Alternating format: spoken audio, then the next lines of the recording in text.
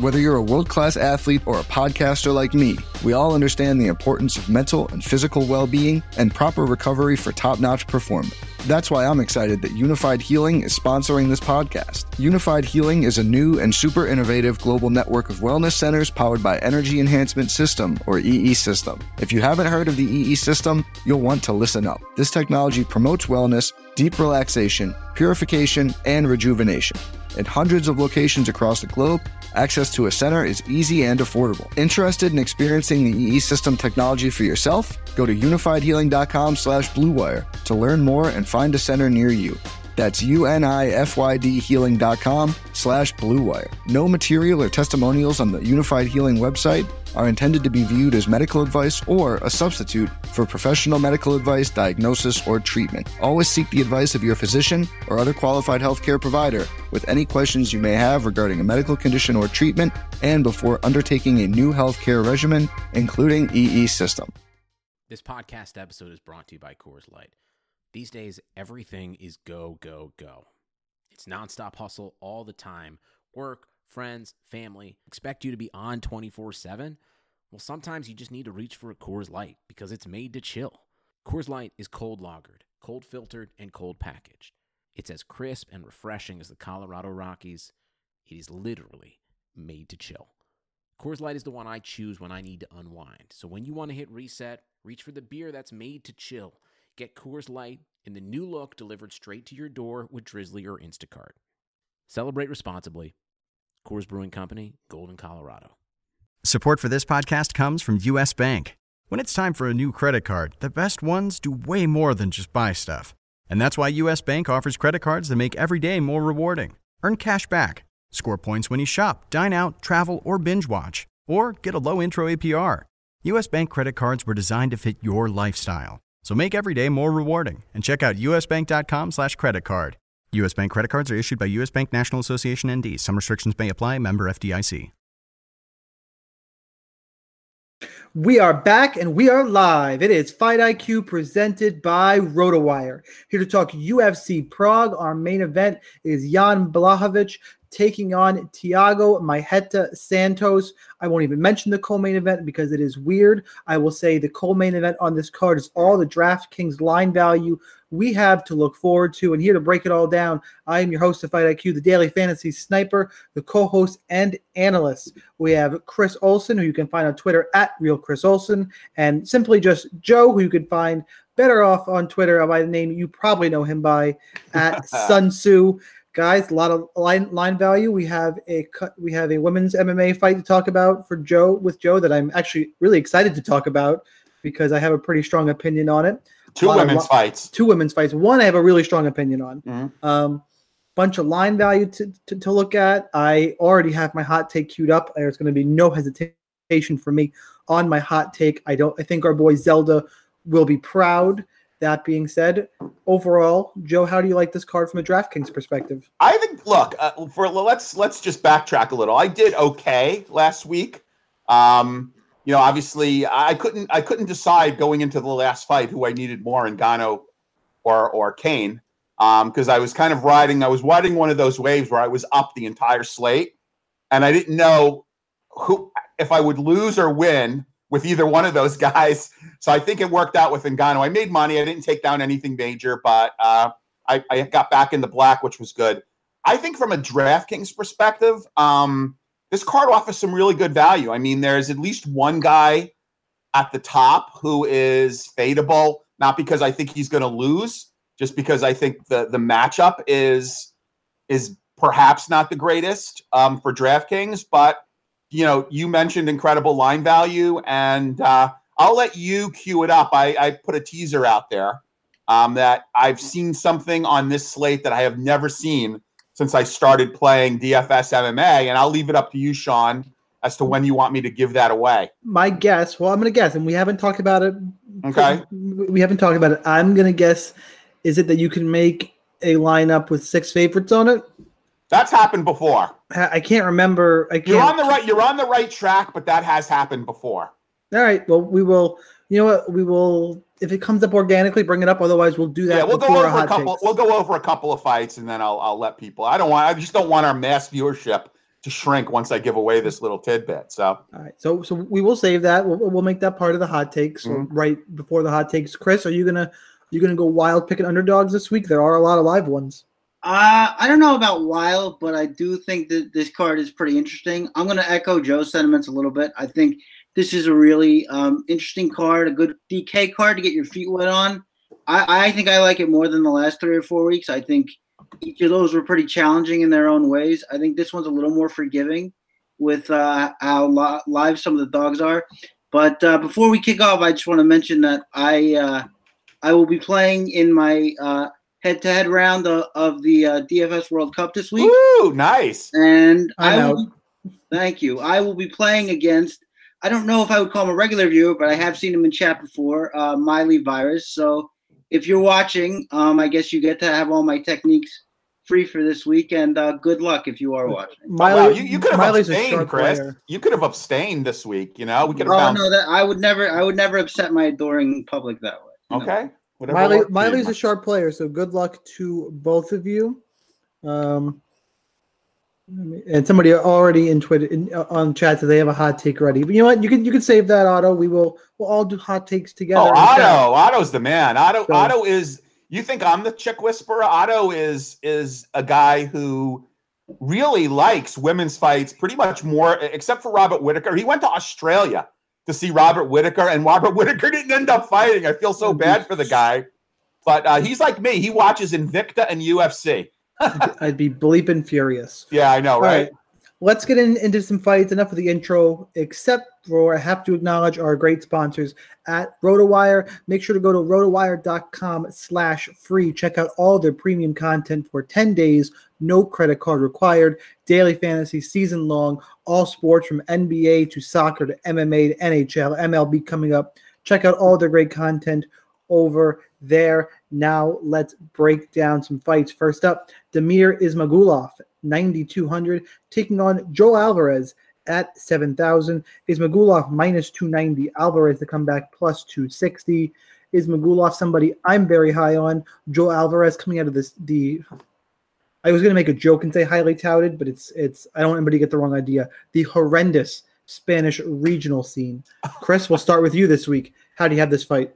Yeah, this is the only question you're going to ask yourself here is Ismagulov will he be worth it? I think there's a if you never saw Jose Alvarez fight, first of all, Joel, don't even know his name. Joel Alvarez, and if you have seen him fight, you've seen it on shaky cell phone camera footage. That's true, but also if you haven't, you're one of the lucky ones because you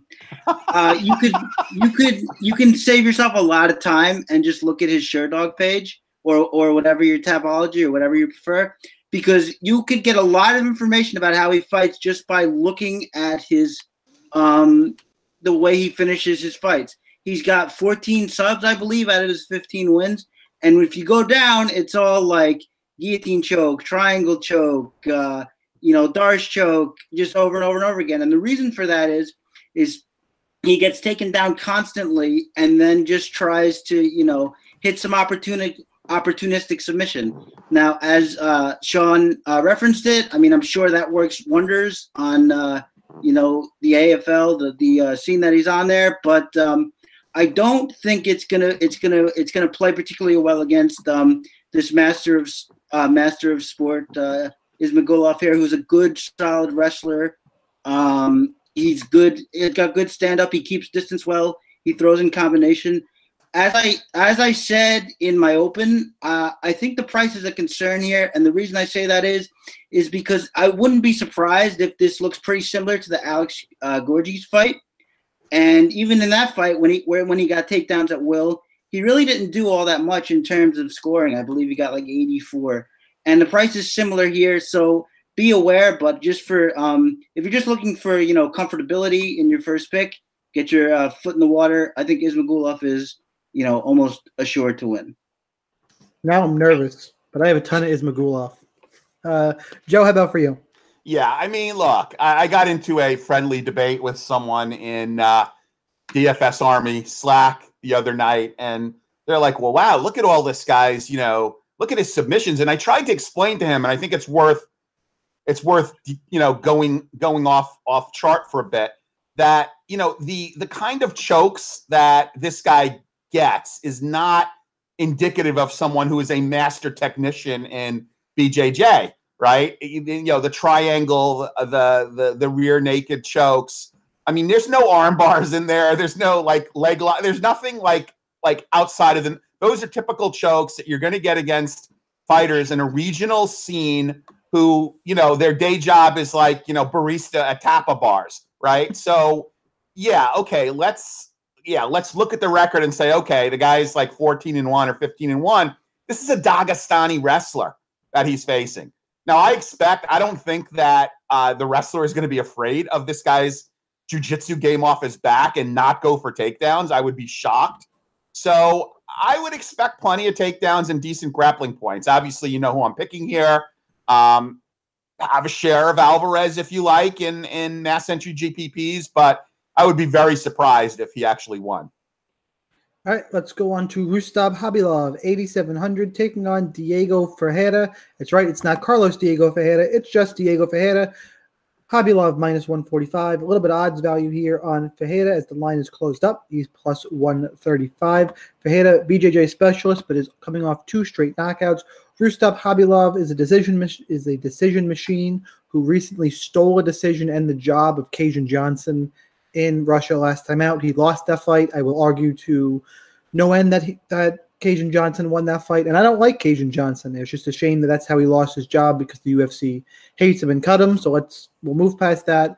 Stylistically, is he going to want to take this down? I'm not so sure. And if this fight ends up on the ground, Ferreira is live to the sub with his BJJ. He's got more volume on the feet. His hands are improving. He just needs to not get knocked out. And Ferreira is one of the 2 underdogs I'm picking on this card to win straight up. So give me Diego Ferreira at 7,500. How about for you, Joe? Well, I mean, I posted on Twitter that I actually bet a parlay with Ferreira in it before I even saw the DK salary. So that gives you an indication of the direction I'm going in. Now, it should be mentioned that he did miss weight by 1 pound, which I generally don't like to see. I like to see guys who miss weight by a lot because that typically means they just said, what the F at some point and didn't really, kill themselves to get it off. Usually when you're missing by a pound, you tried to make weight. So that does concern me a little bit, although there's been an unbelievable record of guys who missed weight and ended up winning. I should say fighters. It's starting to curtail. It's gone the other way the last couple. Yeah, it's kind of interesting. So I still like, I'm going to still call him CDF just because it's a great abbreviation. I still like Diego Ferreira here. I'm picking him for the upset as well. I'm not sure. He did struggle a little bit against Nelson in the first round. Nelson, maybe he had an adrenaline dump and just went all out, realizing he didn't have 3 rounds of cardio. But Nelson didn't look horrible against him in the first round. And then Ferreira kind of got his shit together and, that ended up, he ended up doing okay there. So I'm going to go with Ferreira. I think it's going to be a highly contested fight. I'd be surprised if it ended in a finish.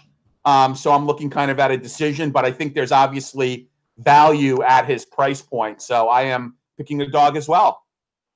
Chris? Yeah. One thing to note here right off the bat is that if it does finish, it probably won't be Khabilov's win.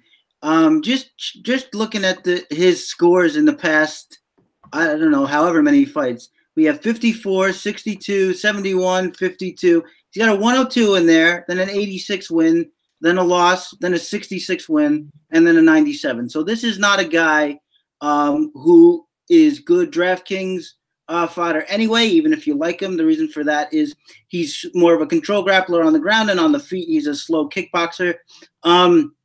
I'm picking Ferreira too. The reason why I think that he had trouble with Kyle Nelson is that I think he has trouble with combination punchers in general a little bit, because it looks to me like he sort of just tries to always throw back after the first punch and doesn't get himself out of the pocket and then gets hit with the second one. He's not going to have that problem here with Khabilov, who is just a really slow one-shot counter fighter. And I think he's basically going to be able to have basically all his own way on the feet. On the ground could obviously be an issue, but as you said, Sean, active guard game. Cajun Johnson was at least active enough, with leg locks and what have you, to create sweeps and scrambles and get back to his feet. Khabilov had some success in the second round, but overall, there wasn't a lot of great control there. I actually think all those things together makes this a pretty favorable matchup for Fages, so he's my pick as well. Wow. 3 underdogs. All right, let's go to Michel Prazeres, the most expensive fighter on the card at 9,400, taking on Ismail Narudiev at 6,800. Prazeres minus 405, Narudiev plus 360. Chris, you're up first in this fight. Please don't overcomplicate this. We only have an hour here, so let's speed through this quick one. Well, this is another fighter where you can basically find out a lot of what you need to know about him by looking at the way he finishes his fights. If you look at him, a lot of his fights are like spinning high kick and then punches, kick to the body, and that's basically the kind of fighter that he is. He likes to pressure you in, and he likes to throw kicks at you.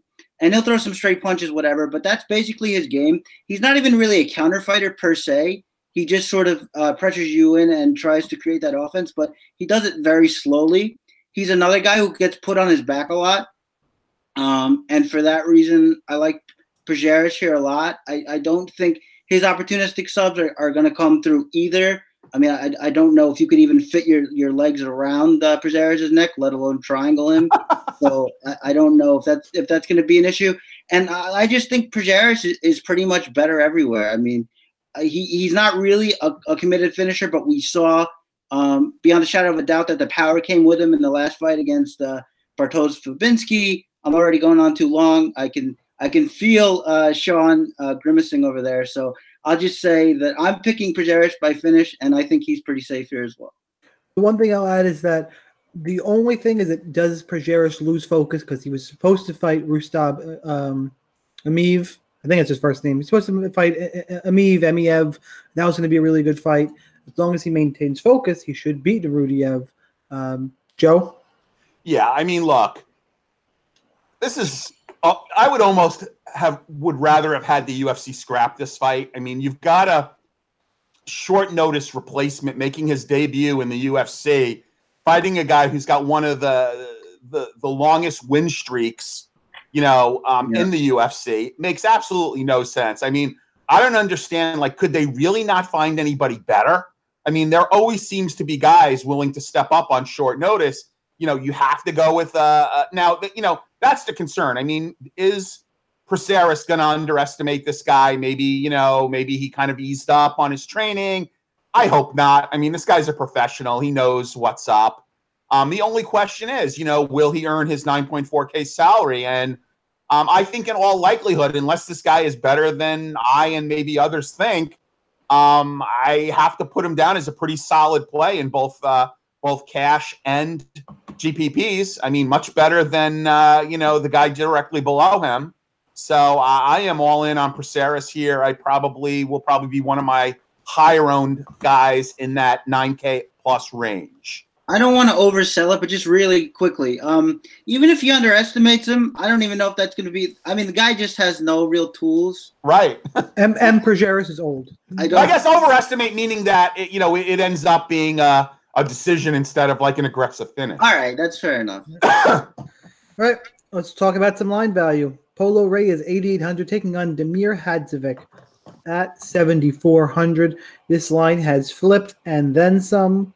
I want to get the most accurate line on this one. Give me 1 second.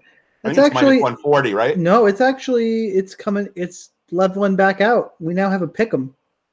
Really? Yeah. At some books, it's minus 110 a piece. 5 Dimes is minus 115 plus 105. Another book, Pinnacle, is minus 125 plus 100. So Damir Hadzovic was a bigger favorite. He's still a favorite, and he's still 7,400. Guys, Damir Hadzovic should be 1-3 in the UFC. He's 2-2 because he got a third-round knockout over Marcin Held, where in a fight he was getting the ever-living you-know-what beat out of him. And then he had a split decision win over Nick Hines. And now he's a big favorite here against the guy who I know he hasn't fought good competition, but he's 4-1 in the UFC. He's been in there with James Vick, has good hand speed. Someone explained to me why Damir Hadzovic is going to be about 75% owned in cash games, probably. Joe, we'll start with you. Okay, so it's really Reyes is a very inactive fighter. Okay, yeah, obviously everybody knows Reyes from that fight of the year against, the fighter formerly known as Maestro Dong Young Kim, now Dong Young Ma, who fought last week and got lit up. Everybody knows him kind of from that fight, but he hasn't been very active. This is pretty much a home fight for Damir. If he was ever going to get a decisive win, this is sort of his fight to get a decisive win at. I don't know what Pollo Reyes has been doing and how he has been supporting himself, fighting on average once a year. That's his business, but I see the line value. I also saw some people on Twitter, bet this aggressively, when not everybody even had a line out on this. So I get it. I see the line value. I am going to pick Damir here as well. I do think Reyes, especially in mass market, his prohibitively high price is going to make him very low owned at 8.8K. But he does have an aggressive fighting style, which could lead to a finish, perhaps early. So I would advise maybe picking a few shares of him in mass entry. But I'm going to, again, go with the dog here. Chris? Well, I would agree with that last point. And Joe, Otto in the chat brought that up as well, that would it be a good, game theory play to have shares of a good, aggressive, powerful fighter like Reyes? Because no one's gonna be on him. I would say yes. I know Joe likes doing that. That's one of my favorite things to do too. I don't know about it here just because I actually like Hadzovic a little bit here. His last fight against Nick Hein, he was really showing a nice stiff jab, and he went to split decision against Nick Hein. He went to, but it shouldn't have been. It shouldn't have been. It was because the Germans love Nick Hein, I guess. But he was showing a nice hard jab. He was throwing a combination. He's a decent counter puncher. He's pretty quick around the octagon. I love that jab in this matchup because I think that Pollo Reyes likes to get in and throw in the pocket, and I think that jab could sort of keep him on the end of range. Now, if they get into a firefight, of course, I like it way less for Hadzovic. We already saw Hadzovic knocked out in something of a firefight in the UFC against Taisimov. So, we know he can be hurt. We know that good, aggressive, powerful fighters can get to him. I just think that jab and those kicks up the middle as well are going to be good range tools in this matchup. And I like Hadzovic to take a decision, but you know what? I wouldn't rule out stoppage here either. We know that Pollo Reyes can be stopped, and Hadzovic seems like a powerful dude. So yeah, he's powerful, but it's always got Hadzovic, by the way, 2.6 significant strikes landed per minute. Not very active. I can't read Pollo Reyes numbers because it's skewed a lot by that one, the one Dong Hyun Ma fight. But he's a relatively inactive striker. Somebody in chat just mentioned Reyes' chin worries. I get that. That's a legit concern. I think Pollo Reyes wins out because of his hand speed. But an interesting fight with a ton of line value here. Although it's slowly going away. I'll see what it is come tomorrow. But either way, Hadzovic will have value. Let's go to Jillian Robertson, 8,600, taking on Veronica Macedo at 7,600. Robertson minus 155. Come back on Macedo plus 145. Chris, break it down. Yeah. This is a spot where I expect Robertson to be popular again. And I'm not saying that I love Macedo here, but I don't get why people love Robertson quite so much. Because she grapples. There's your answer. I get that part, but I mean, she got 2 quick subs against Whitmire, and then she got one against Molly McCann. Yeah. So not the best grapplers. And then the first time we see her in there against somebody who could compete with her in grappling, what happens? She gets subbed. So, but how does that apply to this fight? Because Macedo has a brown belt in Brazilian Jiu-Jitsu. and she goes for opportunistic submissions. I mean, Her granted, sub game isn't strong, man. they're mostly, Her sub game isn't very strong. Well, I mean, look, it's there. I mean, she goes for opportunistic stuff like leg locks and stuff. I don't know what that's going to do, but we've already seen Jillian Robertson guard sub. So I mean, I can't say that it won't happen. I like Macedo's movement on the feet. I still think that it lends itself to takedowns because she sort of sticks her leg way out there. So you would think that single leg would be available to Robertson. I'm not even saying I dislike her. I just think that she's so limited on the feet, and I think people are overestimating her BJJ. I mean, she's not bad. What I actually like about her is she's very good positionally. Like she's always looking for that better position and always looking for that choke. But I just don't know if her skills are up to what people have been chatting it up for. So I'm picking Robertson. I'm just saying, you know, there is danger here. I mean, she's not somebody to trust 1,000%. But there you go. I like Robertson quite a bit because Macedo's been taken down 5 times in her 2 UFC fights, and it was finished by Ashley Evans Smith. So I like Robertson a bit, but let's go to the women's MMA expert on the podcast, Joe. Well, look, I do think that this is probably a more favorable matchup for Macedo than she's had in the past. However, I like Robertson here. She's 23 years old. She trains at American Top Team against, Macedo, who trains at, I think, the MMA factory in France. At least that's what's on her Tapology page, and for some reason goes out with Roundtree. But above and beyond that, I do think that Robertson is improving. Obviously, there's killers at ATT for her to train with. I was a little bit surprised in her last fight. Interestingly enough, I believe Macedo has got a higher belt in BJJ than Jillian Robertson, although we all know there are variations of belt quality. So for whatever that's worth. But I like Robertson here. I think she will ultimately find her way to a submission. The one thing to be cautious of is if it does go the distance and you don't get the submission, you're probably, the ceiling is not going to be very high. So again, this is a finish, or she's going to have a fairly low floor. And at 8.6K, it's highly likely that if it goes to decision, that Jillian Robertson will not earn value. So I would say have a few shares of Macedo, but I like Jillian Robertson here to bounce back. All right, Chris Fishgold, 9,000, taking on Danny Tamer at 7,200 in a fight that I think is pretty much a GPP fight here. The odds on it, by the way, are Fishgold minus 235, Danny Tamer plus 215. Joe, break this one down. So Fishgold admitted that he had a bit of octagon jitters in his last fight. I mean, this is obviously a guy who was a killer in the UK. This is a perfect fight for him stylistically. I do agree with you that this is likely a GPP fight. I do see him getting the finish here. Salary is fair at 9K. Probably has the best inside the distance odds, I believe. Definitely picking Fishgold here. Again, I hope he's gotten over his octagon jitters. So I am going to pick him here. And I would recommend him more as a GPP versus a cash play. Chris?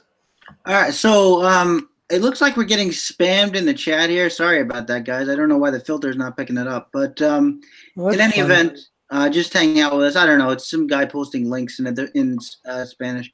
I don't know what it is. But as far as this fight goes, I thought Fishgold actually looked pretty good against Calvin Kattar. I think he was basically winning that fight until he lost it. He's got a really overpowering style. He likes to, just march you down and sort of throw hooks at you. That fight, actually, the Kattar fight, we actually saw him use a jab a little bit. We saw him counterpunch a little bit, so we saw that he might be adding stuff to his game, which is an encouraging sign. The thing about Tamer that even if you don't like Fishgold, makes it hard to pick him is he's just a very limited striker. He wings big overhands. He throws kicks, But the reason why he gets so tired is he just throws everything to every shot. And it's not even like they're clever shots. They're not set up. He just goes for broke on every shot. And he got submitted by a Golden Gloves boxer. Yeah, well, that's true. But that's probably because he was so tired. He was so tired, yeah. But yeah, I mean, does he have the power to finish this fight? Sure, but I mean, I don't think you can draw a lot of parallels between a guy like Calvin Kattar, who's a sharp boxer, who's got a lot of range tools, who knows how to finish, who's got some pop too. I mean, they both do, which I guess is the comparison. But I think Calvin Kattar is a much different and much better fighter than a guy like David Tamer, and so I think that Fishgold probably wins this year. I don't know if he gets a finish. I would have to see. We have to see how he responds to actual takedowns, because that takedown finish that Joe alluded to was off a trip, so we don't know about that. But long story short, I'm taking Fishgold to win this because I just can't trust Tamer to A, not get tired, or B, have enough tools to go to war here. But, it's probably a good GPP play if you're making a bunch of lineups, but the pick is Fishgold. Yeah, Fishgold likes to get in wars, and Tamer throws everything into every shot. I think this one ends in a finish, regardless of who you're picking, but I'm with you guys. I'm on Fishgold. All right, next up, Carlo Pietrasoli Jr., 8,200, taking on Dwight Grant at 8,000. Odds on this one, Pietrasoli minus 145. A little bit of odds value in the mid-range here. Dwight Grant, though, at 8,000. This is a fight I've been going back and forth on. Ultimately, I'm picking my quick breakdown just in terms of picks, and I'll let Chris give the analysis here, as I think Pietrasoli is my pick to win the fight, and Dwight Grant is the better DraftKings play, especially in GPPs. Chris? So, yeah, I was talking about this fight a little bit on Twitter. It's just amazing to me when you watch that Zak Ottow fight that he could have basically taken over the fight whenever he wanted, and he just chose not to do it. At one point in the first round, he actually has Ottow on the ground. Ottow, I think, blocked the strike, and it was still powerful enough to send him to the ground. And he just lets him up to do what? Nothing, I guess. Stare at him and hope he throws so he can counter. That's what he is. He's the ultimate counter striker. In his Contender Series fight, he had a guy who was very willing to lead at him. So that fight ended in a knockout. Pietrasoli might be willing to lead at him too here, but I think the reason why I'm picking Pietrasoli is, there's this voice in my head that's like, Dwight Grant is so powerful and explosive, he's going to catch him and knock him out. But I think I'm going to ignore that, because I think, logically what I see happening is Pietrasoli is a guy who likes to pressure and use his kicking game. And so what I think is going to be the most likely outcome is Pietrasoli just keeps him on the end, keeps him on the outside with those kicks for most of the fight, and probably picks him apart in a decision that way, and sort of integrates his wrestling and sort of has a whole thing going. Dwight Grant can obviously catch him, and I expect that he'll be very low owned, because I expect many owners will be sour on him because of that last performance. So if you like it in GPPs, go for it. I mean, the potential is definitely there. I don't think he can be trusted. I like Pietrasoli's game a little better. That's who I'm taking.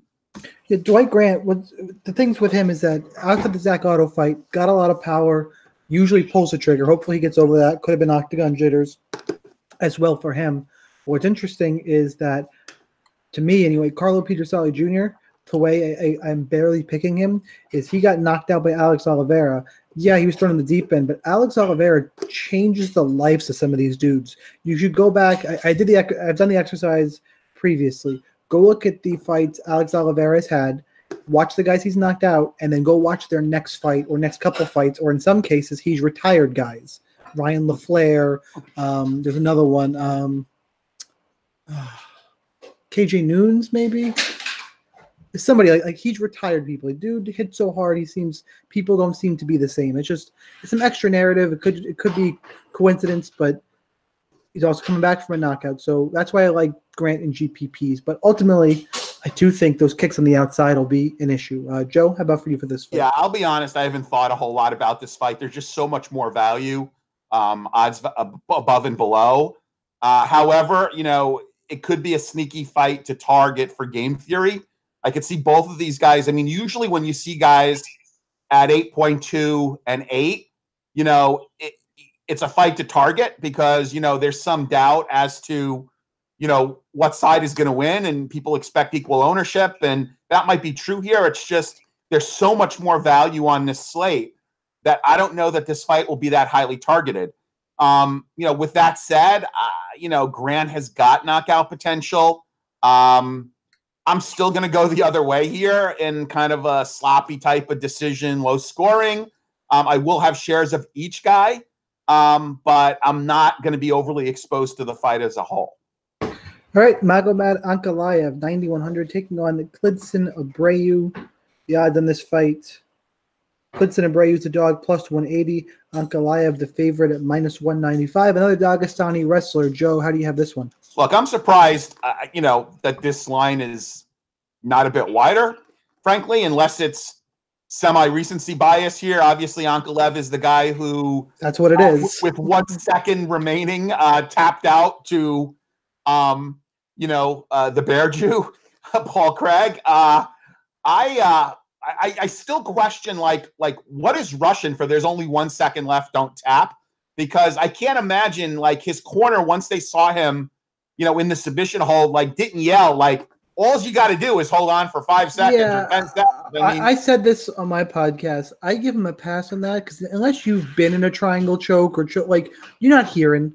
Now he should have the fight IQ or maybe say the toughness to let himself go out. But once you're in that spot, you don't hear, you don't think right. I get it. I get it. It's different. I'll give him a pass on that. I mean, is this guy Abreu? Is he a short notice replacement as well as making his UFC debut?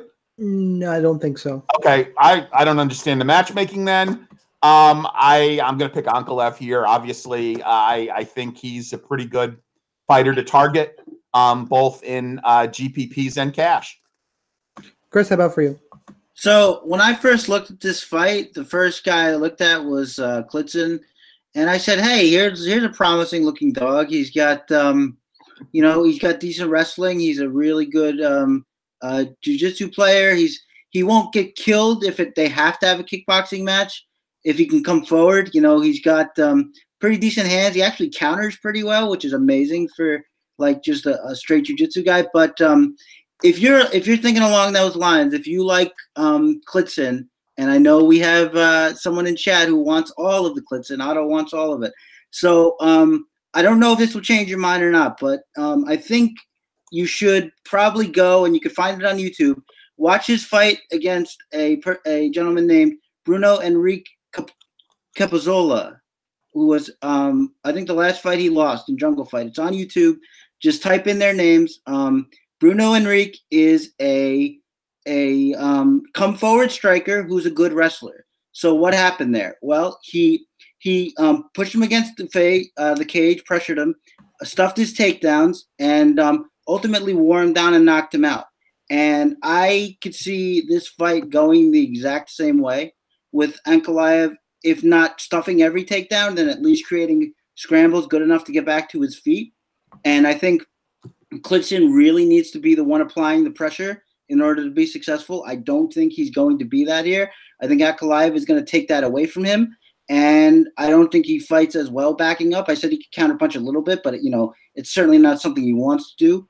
And I think that Ankalaev is just going to be he's got the faster hands. He's going to be, as I said, pressuring, and I don't think Klidson is going to be able to reliably get takedowns. So I think that spells a Ankalaev knockout.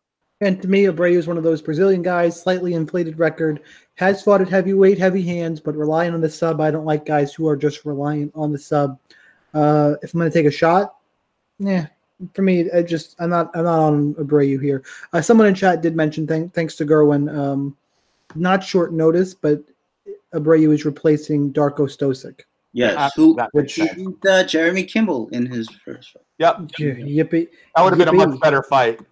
We're going to mention Jeremy Kimball another time on this podcast, which is goody. Which is for Pizarro, yeah. I can't believe we're going to do that. Anyway, Peter Yan 9,300, John Dodson 6,900. I mean, Joe alluded to it before, but I don't think it's any secret. This is the high price fighter on the card who is super talented, but probably not a great DraftKings play this week unless you want to just go under own in game theory. Peter Yan minus 290, Dodson plus 260. I don't mind Dodson as a cash punt. He doesn't get finished. In and out movement, perennial gatekeeper, should land 50 to 60 strikes. I mean, you might not need it because of all the odds value on this card, but yeah, not much interest in Jan, though I do think he wins and cracks the top 5 in this division. If not after this win, very, very soon. Chris? Yeah, I think this fight is pretty straightforward as far as what you have to ask yourself, and it's can John Dotson's speed save him here? It couldn't against Jimmy Rivera, which is why I mix those names up. But I also think Jimmy Rivera is faster than Peter Yan. So I think that Dotson's speed is going to serve him kind of well here. The thing you have to the other thing you have to ask yourself, so I guess 2 questions, is his suffocating pressuring style going to be too much? We saw John Dotson fare well against a relentless pressure in Pedro Munoz, but obviously the boxing talent, the footwork is night and day, so that's not entirely comparable. He was able to move in and out at will. I think Dotson's going to do a better job of trying to wall him off. But look, I don't know. I think I sort of perennially underrate Peter Yan probably because he gets hit too much, I think, and I don't like the way he shells and backs up when he gets hit. Not that he can't counterpunch. He does that some too. And he's very tricky, switching stances and giving you different reads and throwing in combination. I do think that this fight is probably going to be like maybe like an ugly decision where not much happens. And so if you think Dotson can pick off a decision that way, I think maybe he's a good play at 6,900. He's definitely worth looking at because it's not that often where you get a fighter of this caliber at that price. But I just think Yan is going to probably wall him off and be a little too much. So I am picking Yan to win, but I wouldn't totally fade Dotson if you like a bunch of the 9,000 plus guys. Joe, how about for you?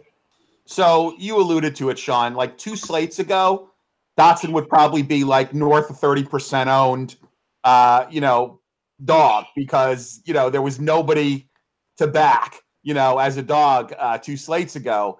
On this slate, you alluded to the line value elsewhere in the 7K range. So I don't think you need to go to Dotson here, in cash or otherwise. I think there's other value that you could chase.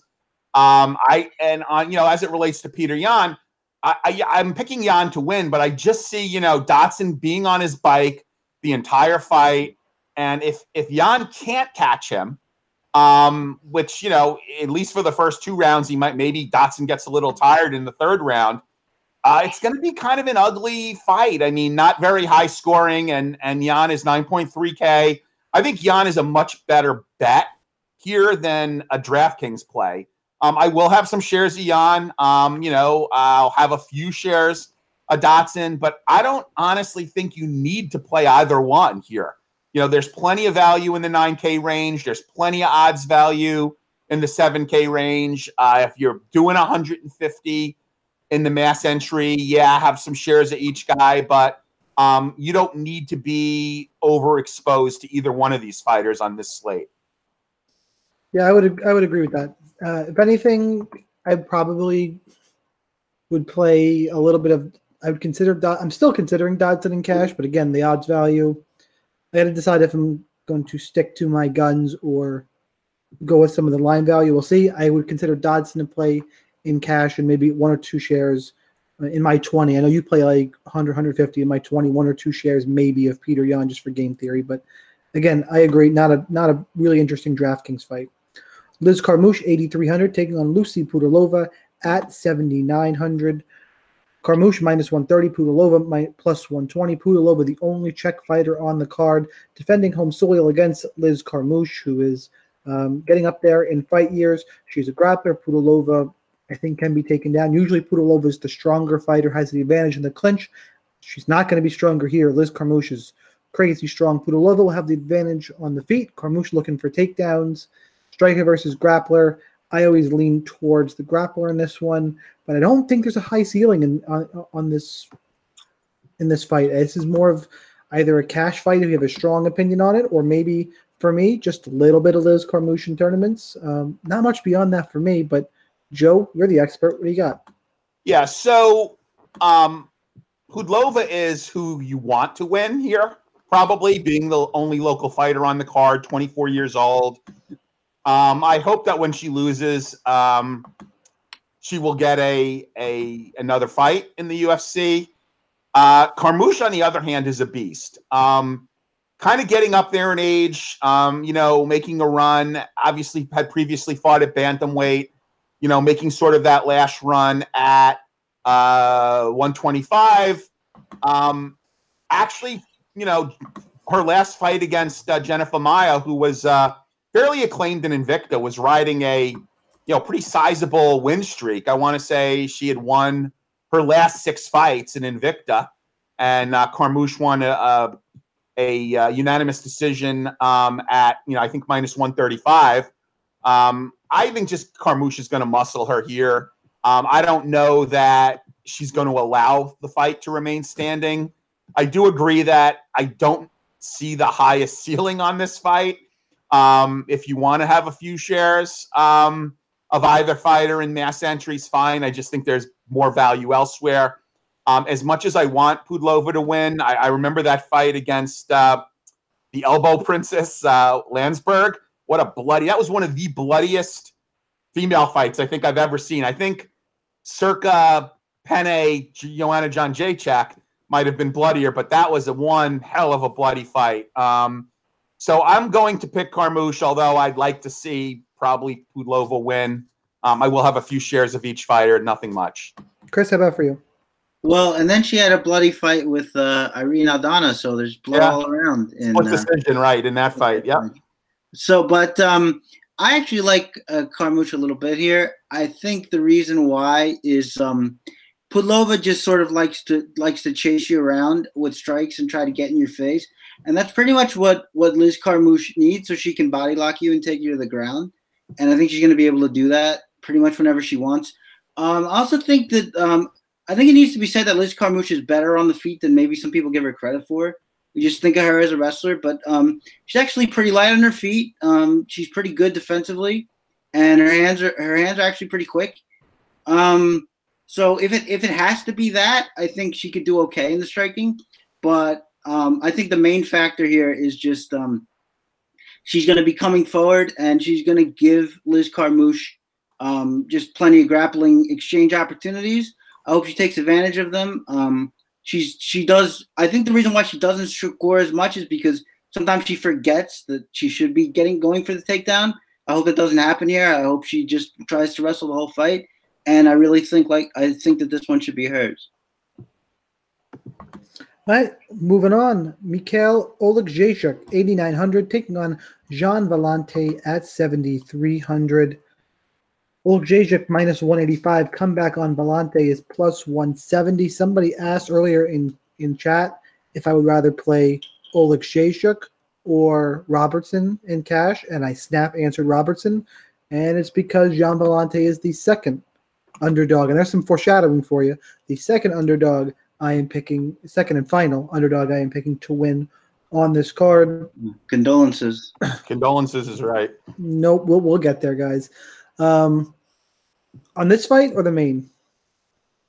This fight, man. This fight. Look, you're gonna trust Mikhail Oleksiejczuk, who is 1-0 in the UFC. His one win is to against Khalil Roundtree Jr., who beat the ever-living snot out of him until he gassed out, and then Mikhail took him down. Mikhail Oleksiejczuk needs fights to get to the ground to win them. Gian Villante, despite being a big stupid, has 86% takedown defense. The worry with Gian Villante is that he takes one to give one. Will tire toward the end of the fight, but I don't think Mikhail Oleksiejczuk is any kind of great athlete, and he's coming off of a 1-year USADA suspension. I think this fight should be pick'em, and then I would have a slight lean towards Villante. So I'm still picking him to win straight up, but at these odds and price, Villante, I don't see him getting finished by Mikhail Oleksiejczuk. Maybe he gets robbed in a decision. He fights close constantly. I know his last win was a split decision against Ed Herman. Look, I just think people are overrating Mikhail Oleksiejczuk here and are looking at Gian Villante in his past history. And I get that it's not good, but that doesn't mean the guy he's facing is going to win or is any good. So that's my cautionary tale there. I like Gian Villante, especially for the price. Chris, go ahead. You can berate me first. I was so good during that. I didn't say a word, but now I'm going to. I think first I have to give you some credit. I think the Big Stupid should be his actual nickname. I love that nickname, the Big Stupid. For that. But look, I don't think we are in love with Oleksiejczuk as much as we just got off of the train at Gian Villante Station. I just think that's it. I think. Look, Gian Villante can't win that many fights at light heavyweight for the same reason a guy like, what's his name, Justin Ledet can't, because all of these guys are going to be more athletic than him, basically. Unless he's fighting like Ed Herman or Sam Alvey, all these guys are going to be more athletic than him. Oleksiejczuk falls into that category.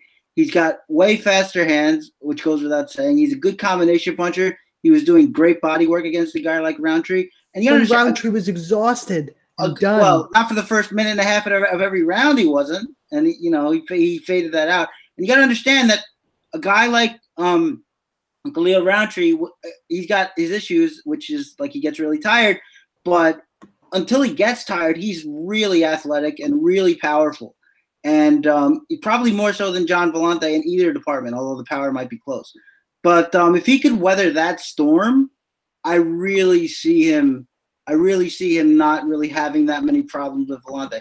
The one thing I did see for Villante was that I noticed on tape that Oleksiejczuk doesn't really fight that well when he has to back up. So that was the one thing where I was like, well, maybe, but I still can't trust Villante to do anything about it because he just fights in these predictable patterns, like 1-2s and overhands. Occasionally he'll throw like a leg kick or something, and it's all just so slow. I mean, look, I understand it to an extent, but I just can't do it. I got to pick Oleksiejczuk here. Good. I'll be all alone on the Gian Villante train this week, and I've badmouthed him plenty, including when I was picking him. So we'll see. Well, I'm going to be alone, so if he wins, I'm going to have a very good week. And you know what? Sometimes you got to take a stand. And if I'm wrong, I'm wrong. But quite a stand, my friend. Joe. Okay, so bravery. Where I will agree is I'm not sure I get the line of minus 195, especially coming off of a 1-year suspension. Look, he is only 24 years old. I would have loved to have seen him use that time to maybe, go to a better camp. But I see this fight as basically a toss-up. I'm not going to be heavy on either guy. Villante's had his moments. He has just got leagues more experience than Mikal, and that could mean something in a fight like this. Although Villante is 33 years old, and as my dad would say, it's time to shit or get off the pot. He needs a win here. I can't believe how long he's been in both the UFC and Strikeforce. I mean, he's got fights going way back. Villante. So, and he's always been billed as the athlete because I guess he played lacrosse or something. Didn't he play football at Hofstra? He's a wrestler too. I thought he played lacrosse. Anyway. So I am going to give a slight nod to Mikal, but it's not a minus 195 fight. I will have my shares of him, but I don't love him. I have a question for the group, if I may. What does Gian Villante do well? Nothing. Right. No. Well, I'm asking Sean, really, I guess. He does nothing well. It's just he does one thing really, really well. He has really good takedown defense. Okay. He gets tired while he's defending takedowns. Yeah. But he's defends at 86%, and Corey Anderson didn't take him down for 3 rounds. You're going to tell me he doesn't have good takedown defense? Okay, we can disagree, but I'm right here. But I mean, I don't know why you're leaning so heavy on that this dude needs takedowns. I mean, you saw – I mean, would you agree with me that he's a diverse striker who's quick? Like, why would I don't think he's that quick. I don't think he's that quick. Is he quicker than Gian Villante? Probably. Oh, come on. Hand speed, probably. And foot speed. He's probably faster. But okay, thank you. In summary, Sean's got Villante. I was getting nervous. Chris has got the other guy, and I'm kind of on the fence with a lean. If you're going to play Oleksiejczuk at that price, I think you're crazy. Oh, I'm not going that far. I'm just saying. I mean, maybe leave it alone if you want. Price per dollar. Volante's the better play. And someone in chat, Michael Iannone, Matt Sarah. I'm reading this live. I haven't read this before. Matt Sarah. Gian Volante is awesome on the ground, but he refuses to shoot takedowns because he wants knockouts. Yeah. So he proves my point. He's a big dum-dum. I'm still picking him. Hey, I said I love the nickname. If you want to do that, I'll get behind you on that all day long. We could. Yeah, the big dum-dum. I love it. All right. Let's talk about the co-main event, which is how is this the co-main event? How is Peter Yan, John Dodson not the main event? I don't know, dude. Or They co-main probably see this as finishing. That's probably why. Stefan Struve, 7,800. Marcos Rogério de Lima, 8,400. Line flip. Has it flipped? Yep. Yes, Stefan Struve, minus 110. Marcos Rogério de Lima, plus 100. Stefan Struve, 0-3 in his last three, but it's Arlovsky, Volkov, Tybura. Was taken down a bunch, and Marcos Rogério de Lima only seems to beat guys like Jeremy Kimball, and the last one was Adam Wojcicki. Look, it's how done is Stefan Struve. This fight is, for me, it's GPP. I don't care about the odds value here. It's a GPP fight. And honestly, neither one of these guys strike me as quick finishers. So I'm not 100% exposed to it. Give me Rogério de Lima for the takedowns and Struve not finding a sub, but anything happening in this heavyweight fight really wouldn't surprise me. De Lima's my pick, but whatever on it. Joe? Yeah, I mean, so De Lima was this guy who could never make light heavyweight, 205. So his first fight at heavyweight, they make him move up to heavyweight, and he comes in at 253. So obviously, and I haven't seen weigh-ins yet. I'd like to see how he looked. Struve is this guy that has never learned to fight big. He's 7 feet tall, always has a reach advantage over whoever he fights. This is a guy who knocked out Stipe Miocic. I mean, that's what this guy's pedigree looks like. He is also an extremely nervous and anxious fighter. I mean, he's had panic attacks. He's had to have a fight called off the day of because of a panic attack. He's known for throwing up in the locker room, right? So this guy's got all kinds of issues. This is a good fight for him. I could certainly see him after the guys that he's fought. If he is still vested, he's only 31 years old. If he's still vested and is looking to actually continue fighting, I believe this is the last fight on his UFC contract. So if he's going to go elsewhere or try to get re-signed, this is a very winnable fight for him. With that said, if he is just fighting out his contract, I could certainly see De Lima catching him. Although the quality of competition that De Lima has beaten is not great, I don't think he's a great overall fighter. It's just there's so little depth at heavyweight that, they'll probably keep him around for a while. So initially I was kind of on De Lima, and now I'm kind of flip-flopping back and forth. I really do see the line value at 7.8K, and I do see that this is a fight that Struve could potentially win. So even though, I didn't officially pick De Lima anywhere, I'm going to take Struve here. I like him on DraftKings at 7.8K. I would certainly not invest a lot in him. I think he might be a better DraftKings play than a bet. But 7.8K, yeah, give me some shares. Give me shares at De Lima. I'm going to be pretty equally exposed to each fighter. Maybe have more of Struve because of the line value and the salary. But I am going to pick the upset here, and the skyscraper gets a W. Chris? Yeah, I'm going to disagree with you, Sean, off the bat. That I actually think this is a good fight to finish, just based on the fact that quick finish. Well, most of the time when these dudes win, they finish, and most of the time when they lose, they don't, or get finished, I should say. The reason why, this fight to me is so weird, and I was going back and forth on it. I almost wanted to pick Struve because he, for some reason, which I don't know why, he actually showed a lot of promising things in that last fight. He was finally working behind the jab, which is the first time I've ever seen him do that. He was using his front kicks up the middle a lot. He actually caught Marcin Tybura with a front kick to the face, and just couldn't capitalize because Tybura had a reactive double off of it. But he was doing some good things. the reason why I'm ultimately going to be picking De Lima here is because his game just looked way more put together in that fight against Adam Wojcicki. Like, pressure, throw those hammer leg kicks, wing the hooks, or try to pressure and counter it and wing the hooks out.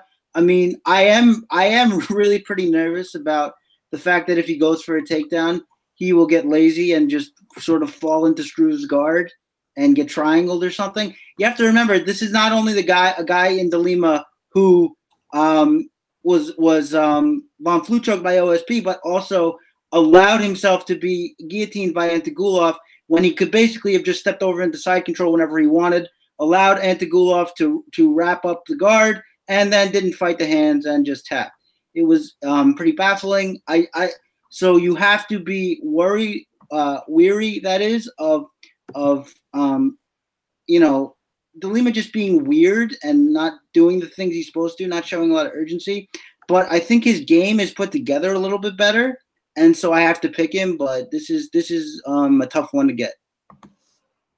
All right, let's go on to our main event. Thiago Santos, 8,500, taking on Jan Blachowicz, 7,700. And here's another big odds value spot, as the line is actually flipped now. It's not minus 110 apiece. It is Jan Blachowicz minus 110, Thiago Santos plus 100, which is annoying to me because I have bet Thiago Santos in this spot. I am not on the Jan Blachowicz train. I am jumping off. I have been on it for the longest time. Everyone else seems to be joining me.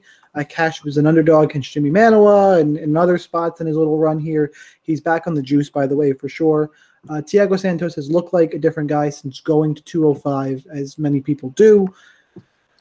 Good volume, gets in wars. Those leg kicks are, we all know they are devastating. Probably the best, not leg kicks, but best body kick, high kick in mixed martial arts, I think, goes to Thiago Santos. It's just so damn powerful.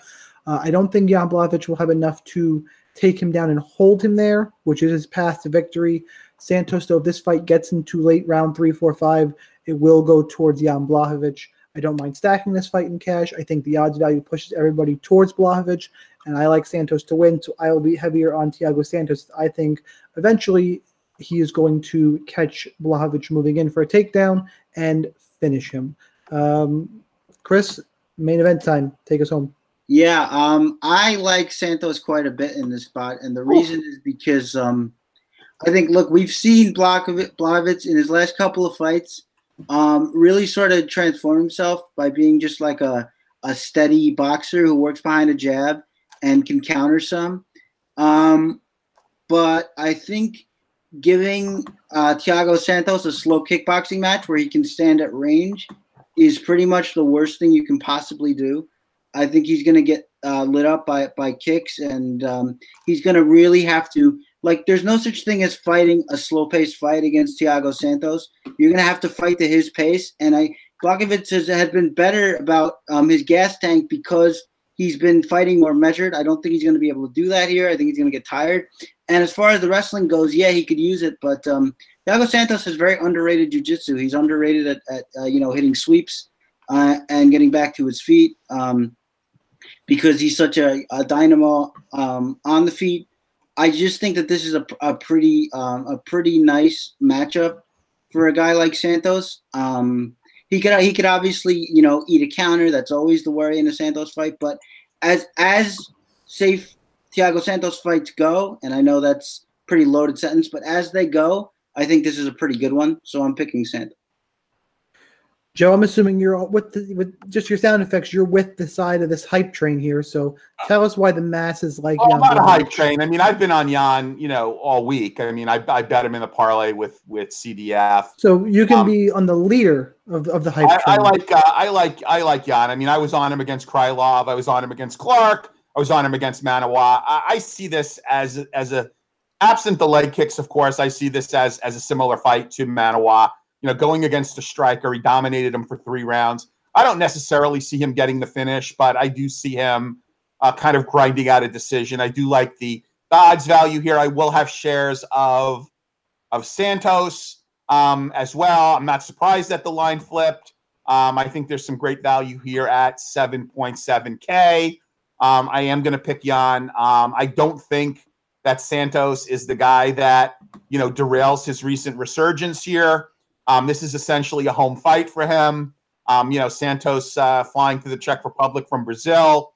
I guess Jan could probably take a train to get to the Czech Republic from Poland.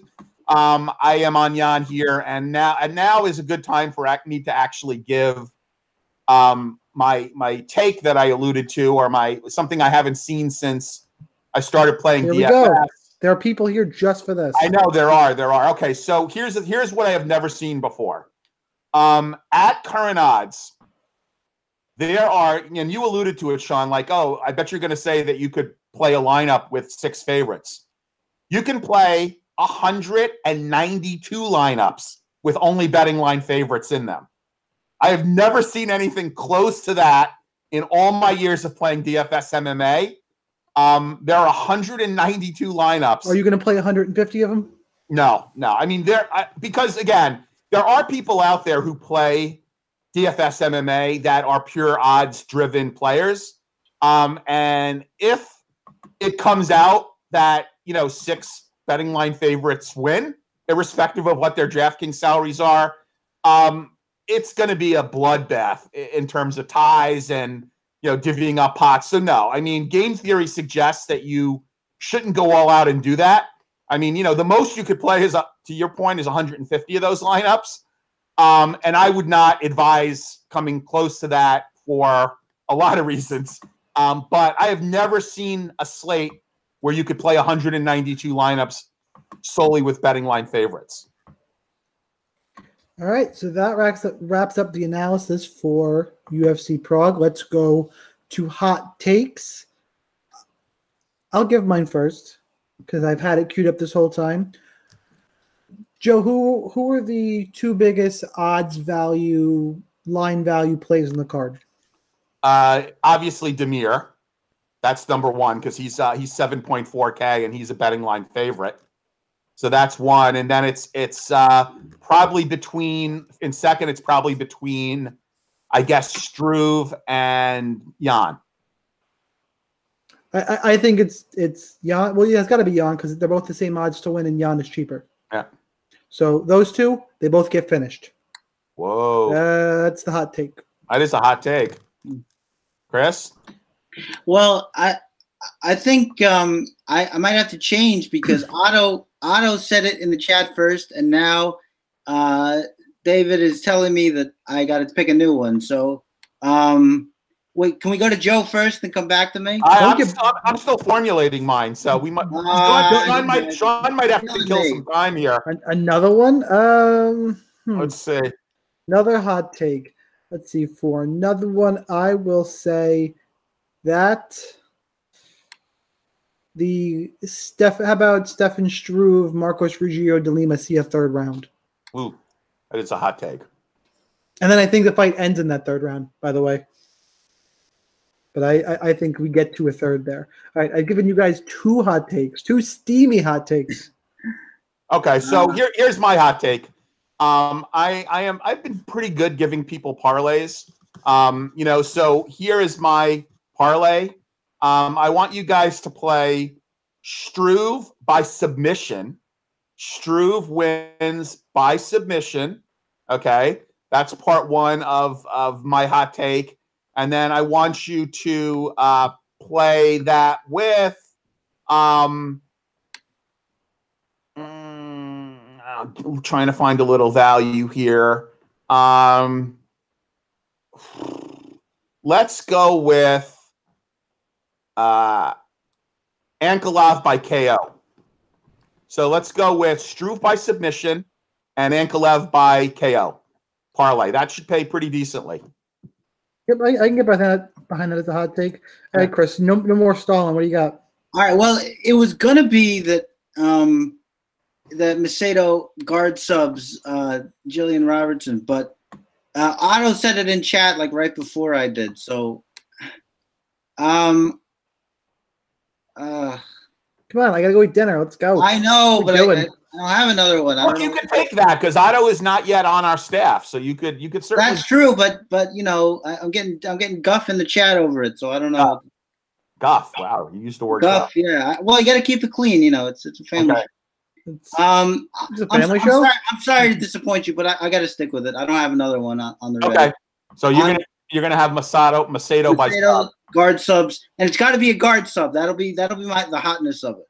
Okay. Got to be a guard sub or it doesn't play. How about that? It's not cheating, Zelda. How about this? Go one step further. Pick a sub.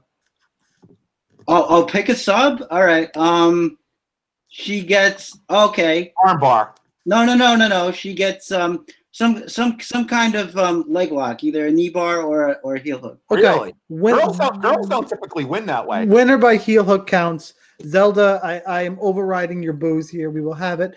That's what we got for UFC Pro. Guys, make sure and subscribe to the RotoWire MMA podcast. Subscribe on iTunes and here on YouTube if you are watching live. RotoWire.com/free 10-day free trial. Check out all the premium content. No credit card required. Give us a follow on Twitter. I'm at the DF Sniper. Chris is at Real Chris Olsen. Joe is at Sun Tzu.